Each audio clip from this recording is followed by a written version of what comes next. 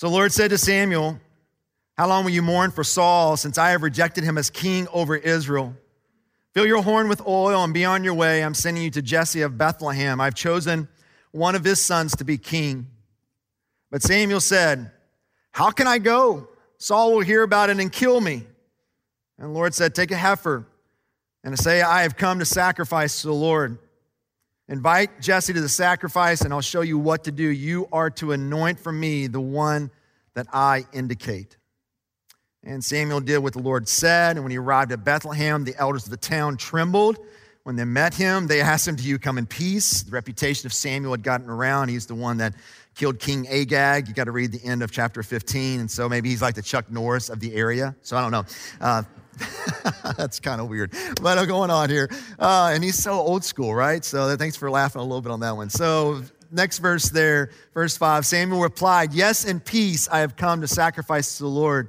Consecrate yourselves and come to the sacrifice with me. And then he consecrated Jesse and his sons and invited them to the sacrifice. And when they arrived, Samuel saw Eliab and thought, man, surely the Lord's anointed stands here before the Lord. But the Lord said to Samuel, do not consider his appearance or his height, for I have rejected him. The Lord does not look at the things man looks at. Man looks at the outward appearance, but the Lord, he looks at the heart. And then Jesse called Abinadab, and had him pass in front of Samuel. But Samuel said, the Lord has not chosen this one either. And then Jesse had Shammah pass by, but Samuel said, nor has the Lord chosen this one. And Jesse had 7 of his sons pass before Samuel, but Samuel said to them, the Lord has not chosen these. And so he asked Jesse, are these all the sons you have? And then Jesse said this, they're still the youngest, but he's out tending the sheep. And so Samuel said, send for him. We will not sit down until he arrives. So he sent and brought him in, and he was ruddy, with a fine appearance and handsome features. And then the Lord said, rise and anoint him. He's the one. And so Samuel took the horn of oil and anointed him in the presence of his brothers. And from that day on, the Spirit of the Lord came upon David in power. And then Samuel went to Ramah. This is the word of the Lord. Hey, let's pray together. Father, just so thankful for, your word and the joy that your word is, as well as sometimes the convicting power of your word. And so, God, I just pray that you once again, by your Spirit, help us to understand, to see what you have for us here, Lord, and not just to understand and see, but Lord, as you call us to obey, may you empower us for that obedience. And so, Lord, we just love you, and there's a lot that's kind of going on in our nation. Just pray for those that are in Texas, God, all the damage and all the stuff that's going on with the flooding there, Lord. Like sometimes we just cannot imagine the heartache, the pain, the difficulty that's happening there. And I just pray, God, you would just help them and empower the churches that are in that community to step in and bring the help that people need. We love you, and we ask all these things in Jesus' name. Amen. You may be seated. So if you go to 1 Samuel chapter 2, you will see in there, there's a song, there's a prayer that Hannah, who's the mom of Samuel, has written. And if you read that kind of poem or song there, it sort of sets the agenda for actually the 1 Samuel and 2 Samuel. And in that, you see this little verse in verse 7 of chapter 2, and it says this, the Lord sends poverty and wealth, and the Lord humbles and he exalts. The Lord humbles and he exalts. And so what we see with chapter 16, when it's kind of set aside chapter 15, is that God is in the business of humbling Saul because he tried to exalt himself above God. And so God is now humbling Saul. And in the parallel fashion, now God is exalting David. And so you see this running parallel all the way to the end of chapter of 1 Samuel, where God is humbling Saul, and at the same time, God is then therefore exalting David. And so this chapter 16 kind of gets us into that place where we get introduced into David, and it's the beginning of the exalting of David to become the next king over Israel. And so just as a catch up, God is rejected king Saul in chapter 15. Samuel is mourning over this. He's weeping over this. We see in verse 1 of chapter 16 where God comes to Samuel and basically says, okay, we're done. Like the mourning, the sadness, the crying, we're done. All right, I've got a new plan. I've got a new vision, and I've actually got one that's in the family of Jesse that I'm going to anoint as the king of Israel. So I need you to get up and head to Bethlehem, and I'm going to show you which one you're to anoint. And so we saw in there that Samuel's a little freaked out about doing that because if Saul finds out about this, it's kind of like treason. He'll have him killed. And so God says, okay, then just bring a heifer, bring a cow, and say, hey, we're going to sacrifice, which is not telling a lie, it's telling the truth. He's going to sacrifice, but there's a lot more that's going to go on there. And so Samuel does what God says. He lands in Bethlehem. Jesse brings his sons, and like the writer doesn't tell us that Jesse knows something's going on, but he's kind of has a hint here. Samuel the prophet just doesn't show up like this often in this town. He's also got like a horn of oil, like something's getting ready to go down. Jesse doesn't know exactly, but something's getting ready to go down. And so he brings all of his, or 7 of his sons, not all of his sons. He brings 7 of them, and they get ready for the sacrifice. And then Eliab, the oldest, the one that looks really good, one that kind of looks like Saul, is tall. I mean, he has the kingly features. I don't know if he has nice hair or not, but possibly has nice hair. As you can tell, I have hair issues. But he has nice hair, whatever it is. If you were here with us last week, you know what I'm talking about. If you're not, then it's not a big deal. But here's what we see here is when Samuel sees Eliab, what does he say? He's the one. He's got to be the anointed one. He's got to be the next king of Israel because he fits all of the physical features of a king. And then God says this in verse 7, which is kind of a central part of this passage of scripture, but hear what he says. But the Lord said to Samuel, do not consider his appearance or his height, for I have actually rejected him. The Lord does not look at the things man looks at. Man looks at the outward appearance, but this is what the Lord looks at. The Lord looks at the heart. And so in this moment, what God is trying to do for Samuel is I don't want you to be fooled again. You were fooled with Saul. You thought just because of his physical appearance that he would make a great king. Look, I don't want you to be fooled again. Do not be fooled by the appearance of Eliab. Even though he carries on these characteristics that looks like a king, he's not the one that I've chosen. I've actually rejected him because I don't look on the things that man looks at. I look to the heart. And it doesn't mean that God has some kind of agenda against good-looking people. It doesn't mean that God doesn't like, nice appearance or handsome features. We'll see here in just a few minutes that David was a good-looking guy. He wasn't like a creature, right? He's a good-looking man. He's a handsome guy. But what God is helping us see here is that someone's outward appearance doesn't matter. It doesn't qualify or it doesn't disqualify them from this leadership. It just doesn't matter. God does not give a rip about their outward appearance. It doesn't qualify or disqualify. It just doesn't matter because God cares about the heart. God looks to the heart. Man looks to outward appearance. And so the reality of this is that this is both good news and bad news, isn't it? Good news in the sense that we live in a culture that is so saturated and kind of forms and pressures you to make sure you value your appearance. Like that's the society we live in. We live in a culture and a society that always values your looks, values your appearance, values you looking impressive and competent and amazing. That's what we're bombarded with every single day, and it gets in our DNA whether we realize it or not. Like we value it also. And what we see in this passage of scripture, which is good news for us, is that you will never hear God saying, wow, that's an awesome six-pack that guy's got on there, right? Or man, he's really well built. I mean, that would be really weird hearing God say that, right? But that's not what we see here. God does not value that. God does not care for that. It does not matter to God. He doesn't look at the outward appearance. He looks at the heart. And so in one sense, it's good news, but in another sense, it's bad news, isn't it? Because if all of us are honest, including me, I spend more time being concerned about my outward appearance than I do about my own inward character.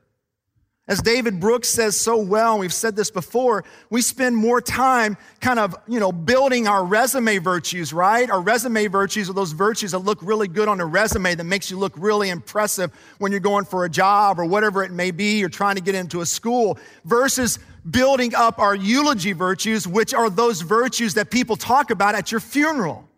They talk about who you are.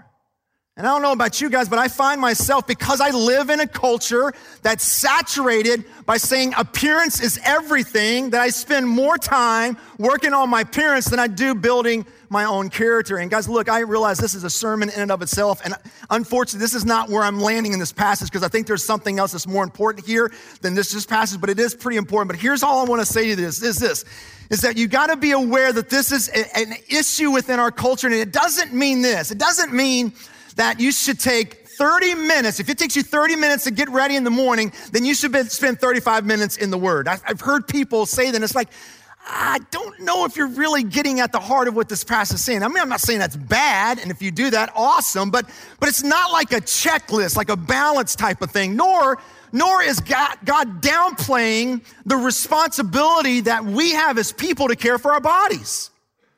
Like our bodies, as we see in the New Testament, are a temple of the Holy Spirit. We've been stewards of this bodies. We've been given this physical body. And this is how we work and do our effort and do our jobs and ways that we can bring glory and honor to God. So if I'm not responsible for my physical body, then in one sense, I'm kind of being a detriment to the work that I can do in this earth. So I have a responsibility to eat well, to exercise, all this. It's important, but we live in a culture that values and praises that above all things. And all I want us to do with this, all right? I know you probably want more, but this is all I want to give to you today. All I want us to do with this is that we've got to acknowledge its influence. You can't stick your head in the sand and think, oh, it doesn't bother me. It doesn't influence me. That's not a big, yes, you live in a culture that ingrains this in you. And so what I want to do is I want to be a people, and I want to be an individual that cries out to the Lord and do something in me that has lasting value, that I would be empowered by your grace to build and cultivate the eulogy virtues versus building and cultivating primarily the resume virtues. Are you following me? And look, this is not a modern problem, right? Samuel struggles with the same thing. The way he determines whether someone's going to be a king or not is how they look. If they look impressive, if they're tall, if they look well built, people will follow him. And God says, no, that doesn't matter. It's insignificant. It's inconsequential. I don't look on the appearance, I look at the heart. And so look what happens here. Look at verse 8. And I know, the Lord may want to do more with you in that, but that's not where our focus is this morning. Verse 8, look what he says here. Then Jesse called Abinadab, all right, and had him pass in front of Samuel. So the second brother in line. So you got, Eliab was first, and then Abinadab. And Samuel said, well, the Lord has not chosen this one either. And then Jesse had, Shammah, or nicknamed Shamu, pass by also. And Samuel said, thanks for the little laughter, nor has the Lord chosen this one. And then Jesse had 7 of his sons pass before Samuel, but Samuel said, look, the Lord has not chosen any of these. And so he goes and asks Jesse, are these all the sons you have? Or translation, like, is this all you got? Are you Jesse? Am I in Bethlehem? Have I kind of misrouted or whatever and landed in another town that I'm not supposed to be in? You've got all your sons, and God says it's going to be a son of Jesse that I'm going to anoint as king, and you've passed all 7 of these, and God has rejected all of them. Is there someone else? Are we missing a kid? And then in verse 11, Jesse says this, oh, yeah, there's the youngest. Oh, yeah, there's the runt. That's what literally this translated as. There's the runt of the litter. There's the smallest. There's the the one that's so insignificant in the family that he's not even invited to the barbecue, right? That he is so unlikely to be the next king of Israel that they leave him out in the fields. It's almost, this is what's so ironic, that he's so insignificant, it's almost like Samuel has to remind the dad, Jesse, that he's got another boy. Are you following that? It's like, oh, yeah, right. There's the little guy.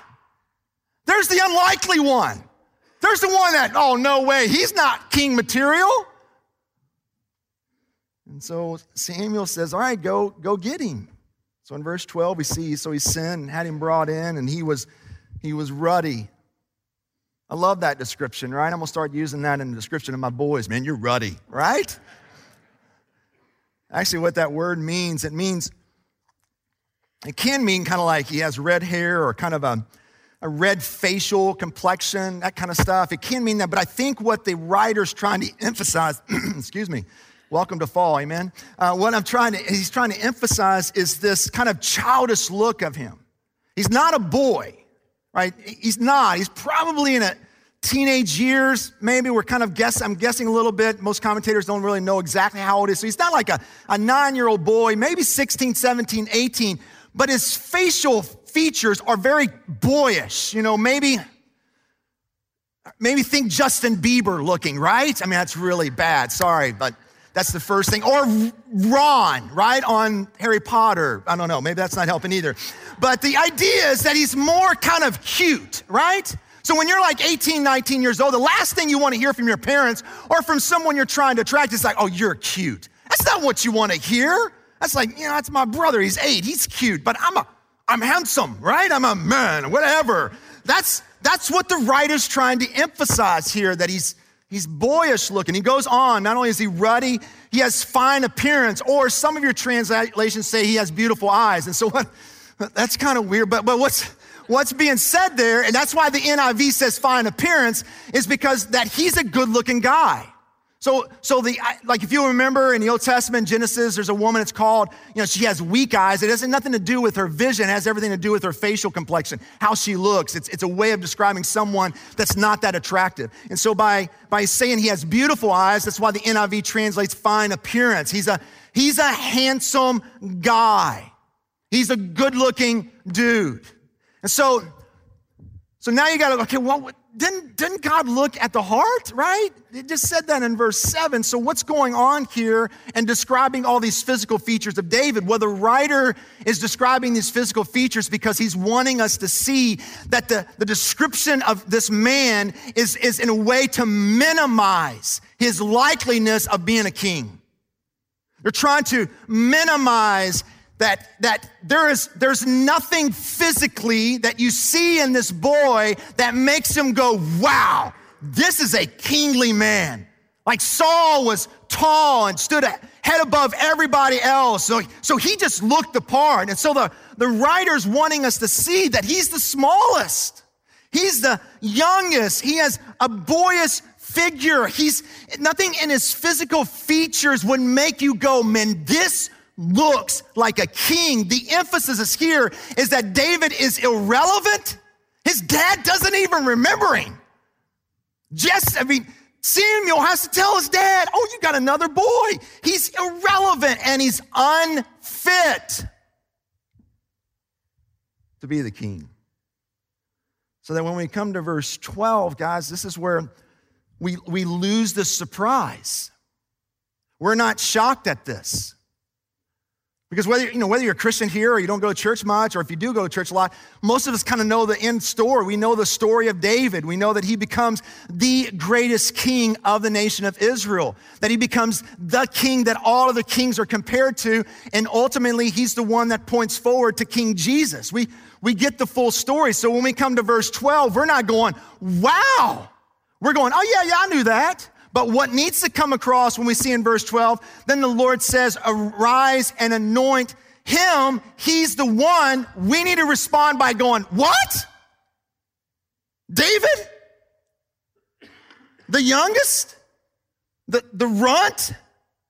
The one that has nothing in his physical features that makes him look like a king. There's no like promising, wow, that's king material, right? Oh, someday you're going to rise up and be a king. Look at you, right? There's none of that. He's the most unlikely of the brothers. That's why Jesse, his dad, doesn't even bring him before Samuel. He's the most unlikely of all the brothers, but he's the one that God chooses. Hear that. That's the point of this little narrative. He's the one that is most unlikely, but it is the one that God chooses. And then the narrative ends in verse 13. I'm saying this. So Samuel took the horn of oil. He anointed him in the presence of his brothers. And from that day on, the Spirit of the Lord came upon David in power. We'll come back to this next week because we'll see this put on display in chapter 17 when David takes on Goliath. And what we can understand from verse 13 is that everything that makes David extraordinary, everything that we see in the life of David that is amazing, comes back to this verse here. It explains it. How did David do what he did in chapter 17? Because the Spirit of the Lord was on him in power. How did he rise up to be one of the greatest kings of the nation of Israel? Is anything that's in David is because the Spirit of the Lord was on him in power. And we'll circle back around that in verse next week when we look at chapter 17. But here's where I want to kind of land. Here's where I want to kind of steer our thinking. And that's where I feel like this is what the whole kind of narrative and passage is about. The most unlikely person to be king, the most unlikely of all the brothers is the one that God chooses. And so it's interesting, guys, and I don't necessarily believe this is just the case in ancient world, but in ancient world, the oldest son is always the one with the power. The oldest son was always the one that got the power. In ancient world, the most beautiful women were always the ones that got the most powerful men. That's how it worked in ancient world. Now, I think we can kind of see the parallels in our common day culture, but ultimately, if you're the oldest son, you got all the power. If you're the oldest son, you got all the prestige. And it's interesting, every place in the Bible where God works, he works in a way that reverses the world's values. I'll say it again, this is huge. You got to get this, right? Every place in the Bible where God works, he works in a way that reverses the world's values. So I'm going to lay out some names. Some of you are going to be familiar with them. Some of you are not. And if you're not familiar with them, it's okay. But I'm going to just throw out some names for you. So then therefore it's Abel, not Cain. Therefore it's Isaac, not Ishmael. Therefore it's Jacob, not Esau. Therefore it's Moses, not Aaron. Therefore it's David, not Abinadab. Not even Jonathan, the oldest son of Saul. You see this also when it comes to him working with those that are women. He goes after the unwanted woman, the unsightly woman, the old woman, the barren woman. So it's Sarah, not Hagar. It's Leah, not Rachel. It's Hannah, Samuel's mom, not, I call her Penny. I think it's Pennonite, whatever it is, you know what I'm saying? But it's a really hard word to say. So I call her Penny. That's what, God... Thank you. God always works with the girl nobody wants and the son who is forgotten and most unlikely amongst the brothers. God always works with the girl nobody wants and the son who's forgotten and the most unlikely of all the brothers.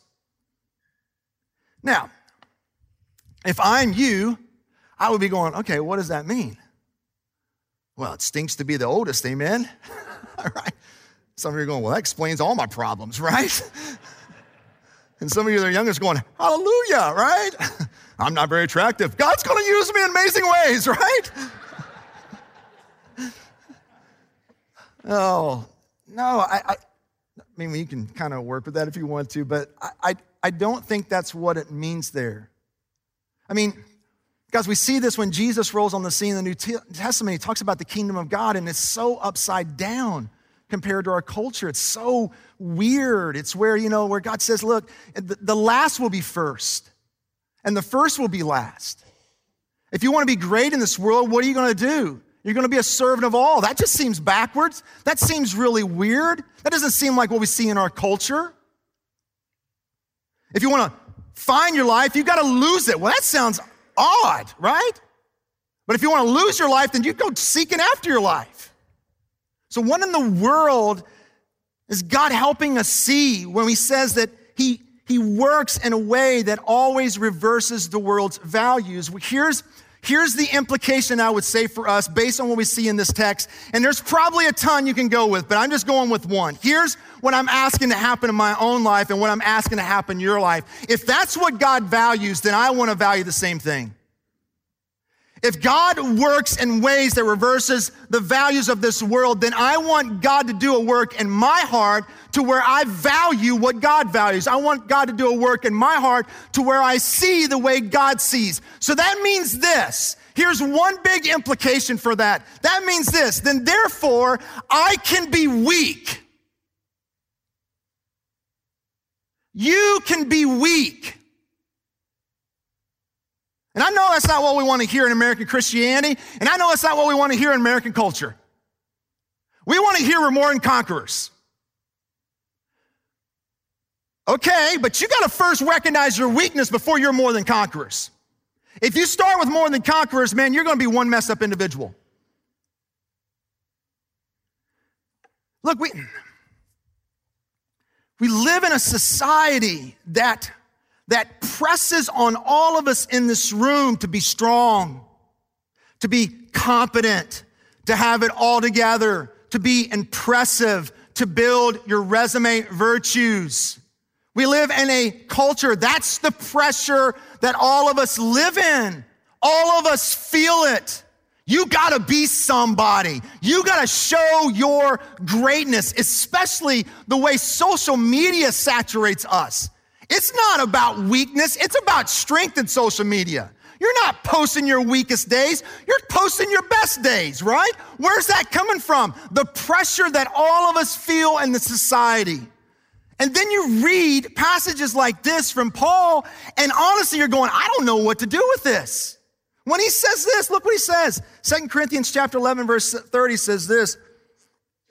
If I must boast, I'm going to boast in the things that show my weakness. What does that mean? It goes on and says in 2 Corinthians chapter 12, verse 9, but he said to me, he's talking about, Jesus said this because he's wanting this thorn, this thing that's kind of like bothersome to him, this ailment, whatever it is that's going on in his life. He begged God to take it away, heal this, do away with this. But then Jesus comes in and says, look, my grace is sufficient for you. For my power is made perfect in weakness. Well, what does that mean? My power is made perfect in weakness. He goes on in 1 Corinthians chapter 1, verses 27 through 29, which I think is kind of like, if you want a visual display and illustration of what's going on in this verse, it's what we just read. Chapter 16 of 1 Samuel. But God chose the foolish things of this world to shame the wise. He's chosen the unlikely. Not the one that we probably would have went to, not Elab. But God chose the weak things of this world to shame the strong. He chose the lowly things of this world and the despised things and the things that are not to nullify the things that are. Why? So that no one would brag or boast or say, hey, look how awesome I am before God. But that our weakness becomes a kind of a backdrop to showing off the beauty and the wonder of Jesus Christ. So once again, okay, what does that mean? What does it mean for me to step in and be weak? If I'm in a culture that says, no, you be strong, you be impressive, you be incompetent, and actually God is inviting you to be weak. What does that mean? Well, I don't think it means that you go and just do a horrible job, right? That you show up work 30 minutes late. You sit around, don't do a darn thing, so I'm just trying to be weak today, right? It doesn't mean you get up tomorrow morning, I'm not taking a shower for a week. I'm just trying to be weak, right? I want people to see how dirty I am. No, I don't think that's what God is after here. And honestly, guys, look, I feel like the Lord's still kind of forming this in my own life, and I don't have full answers here. But here's what I would say to you. So think about this.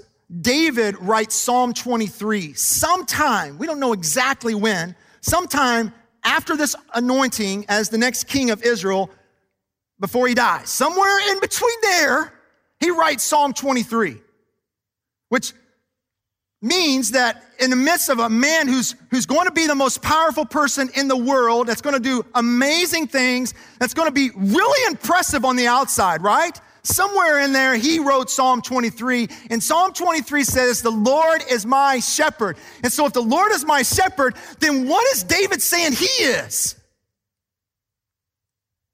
A sheep. Have you ever done that game with your kids? Hey, what animal? If you could come back in an animal, what would you be? You ever done that? Anybody done that? Raise your hand if you have. Okay.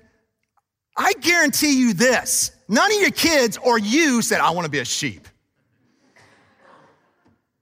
No, that's that. I love sheep. They're impressive, right? No one's stopping on the side of the road and say, look, there's a sheep, right? But you'll stop and look at a hawk. You'll stop and look at a fox. Like a fox is pretty awesome looking, right? Sleek and dangerous, right?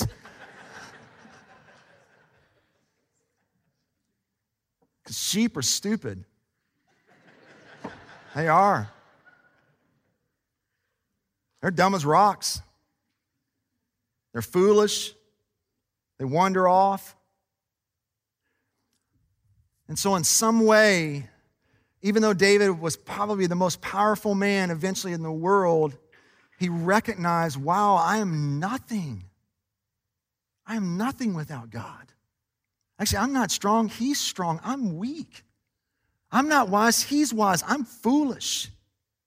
He is my shepherd. And so maybe the mindset that I'm after here is that sometimes we got to think about, like, maybe God is seen most clearly in my life, not when I'm really strong, but when I'm weak. Maybe God is seen most powerful in my life, not at my best, but maybe at my worst. Maybe God is seen most beautiful in my life, not when I've got it all together, but actually when I'm really falling apart. It's so opposite of what we see here. Hide your weakness. Don't own your weakness. And God is going, no. That's who I work through. That's what I value. I'm asking you to step in and be weak. I'm asking you to step in and own your weakness. Because I'm always reversing what the world values. So for me, all right, I feel like I got to kind of give an illustration to kind of help a little bit with this. Because I think it's a little ambiguous to some extent for us. Like, what does it mean for me to step in and own my weakness? Or what does it mean for me to be weak? Because that's God's inviting me to do that. Like, I need help here. So, all right, I'll do my best. This is in my world, right? So it's not in your world, but this is in my world. And I just think you need to do the work here. He's inviting us to boast in our weakness. And we need to figure out what that is, because that's what God values, right? He wants to be seen great, not you. That's why he chose David, not Abinadab. He's the most unlikely. And so for me, I feel like at times I'm in a line of work where I need to know something about everything. That I need to know something about everything, and not just something, but whatever it is that I need to know about, I need to make sure I'm competent and sure about it. Because I've got a group of people that are trying to follow sort of this church and sort of me, but not really me, but they want an individual that seems competent and sure and knows something about everything. And so I need to know something about my political views and where I land and all that kind of stuff. I need to have a view on immigration and what's going on with the immigration stuff. I need to kind of know a little bit about racism, what's happening here, the history of racism. Do you know the Protestant church, blah, blah, blah, did all this stuff? And you have that mindset of that. I need to know something about counseling and psychology and where those mix, where those come together. And I need to have a competent view of that. Not only do that, I need to know all about leadership school, right? Because I'm leading a staff, I'm leading an elder body, I'm leading a church body. I need to know something about leadership principles and all that. And I need to seem kind of competent and sure so that these guys won't think I'm an idiot and moron and you kind of go somewhere else. Because I've got to be, on it. But also, I got to know about parenting, right? Like I got to be sort of an expert in parenting because I'm trying to teach people about parenting here and sort of have some kind of knowledge about what the home life is supposed to be. I need to be incompetent and impressive, right? That's what I feel. That's the pressure in my world. And I'm sure most of you in this room know what I'm talking about. You just put it in a different category. And the reality is this, and I'm not saying this in some self-deprecating way. I'm just trying to be sober-minded here. The reality is this, I'm a guy with average intelligence. Dude, I had to write an essay to Campbellsville University and convince them that I could pass their classes before they would accept me into school. You're supposed to laugh at that, but nobody laughed, all right? I'm okay now. I'm not like, maybe I'm not okay, man. That's why I need to go counseling more. I don't know. But here's what I do with that. This is what it means for me to, all right, be weak. I ask for help. I ask for help from people that are probably younger than me and probably been in ministry a lot less than I have. I stopped faking it, right? I said, I don't know. I don't know what my political views are. Sometimes I do, sometimes I don't. I don't know where I'm at with immigration. I don't know about all the counseling, psychology, and all this kind of, I don't know. I don't know a lot about parenting. I'm just trying, right? I'm just stepping in, doing my best. I know we're supposed to have massive visions and all this stuff and do this and, lead your staff. And I've read a ton of books, but sometimes I'm going, I don't know. And it doesn't mean that I'm trying to be lazy, right? It doesn't mean, then I just kind of blow up my inner tube and float down the lazy river. I'm just trying to say, look, if I'm going to step into my weakness, then I need to stop faking it, right? That it's okay for us asking help. It's okay to say, you know what? I don't know. I'm not fully competent in that field. I think that's what it means to be weak. Because in those moments when we are weak, Jesus shines the brightest. The reason why God is so put on display through David's life is because David was the one that shouldn't have been picked. He was the most unfit one, the unlikely one. He's the smallest, the runt, the one that doesn't look the part. But God chose him because he wanted to be big and large in the eyes of the people in Israel. So, if I'm going to value what God values and not what the world values, then one of the implications of this, look, this is just one.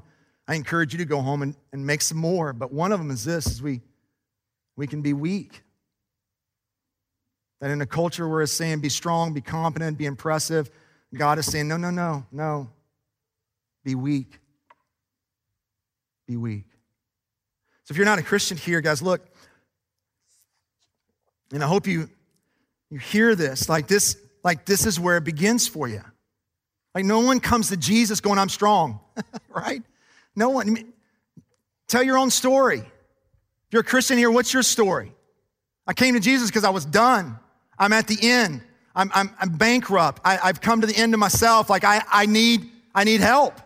Like that's what it means. This is the first step. That's what it means when we sing songs that says, God, help me to feel my need. That's what it means here. Feel my need for Jesus. You becoming a Christian starts here. I am weak. And I need someone who will be strong for me. And that is Jesus. So, I invite you to receive him. Own your weakness. Acknowledge your sin. Acknowledge your brokenness. Acknowledge your inability to do what God commands. Acknowledge your inability to be consistent with your own values and your own morality, right? And see your need and feel your need for Jesus. And if you're a Christian here, then my encouragement for you is to do the hard work, all right, of thinking and reflecting upon what does it mean for me to step into my weakness? What does it mean for me to be weak? What does it mean for me to kind of like allow Jesus to shine brighter and allow me to kind of decrease, so to speak, as John the Baptist said? And one of the ways that we do this, guys, like look, every Sunday we reflect, we think, we respond in communion. And when we do that, Lord, guys, think about this. The one who's the strongest and the mightiest became weak on our behalf. I mean, we've got it, and we will, as we go through the life of David, we'll make all these connections, but David was a shadow of the real thing. David was pointing to the reality, and the reality is King Jesus, because there was one that came from Bethlehem, right, that also wasn't invited in. He had to spend the night out with the sheep and the animals. There's also one that was anointed by the Spirit of God and sent out into the wilderness, right? Not to run away from Saul and be hunted by Saul, but to be assaulted by Satan. There was one, yes, that not only was forgotten by the Father, but also was forsaken by the Father on the cross. There was one who is the most beautiful, brilliant, gorgeous being ever. And that is Jesus Christ, who became unattractive, as Isaiah says in chapter 53. He had no attractiveness by which we should desire him. He became ugly on our behalf so that we who are spiritually ugly in God's eyes can now become beautiful. That is the one we worship. That's the one we receive. That's the one who becomes strong on our behalf when we admit and own our own weakness. And when we come and receive the table today, communion, that's what we're thinking about. This great King who invites me to be weak so that he can be strong. Let's pray together.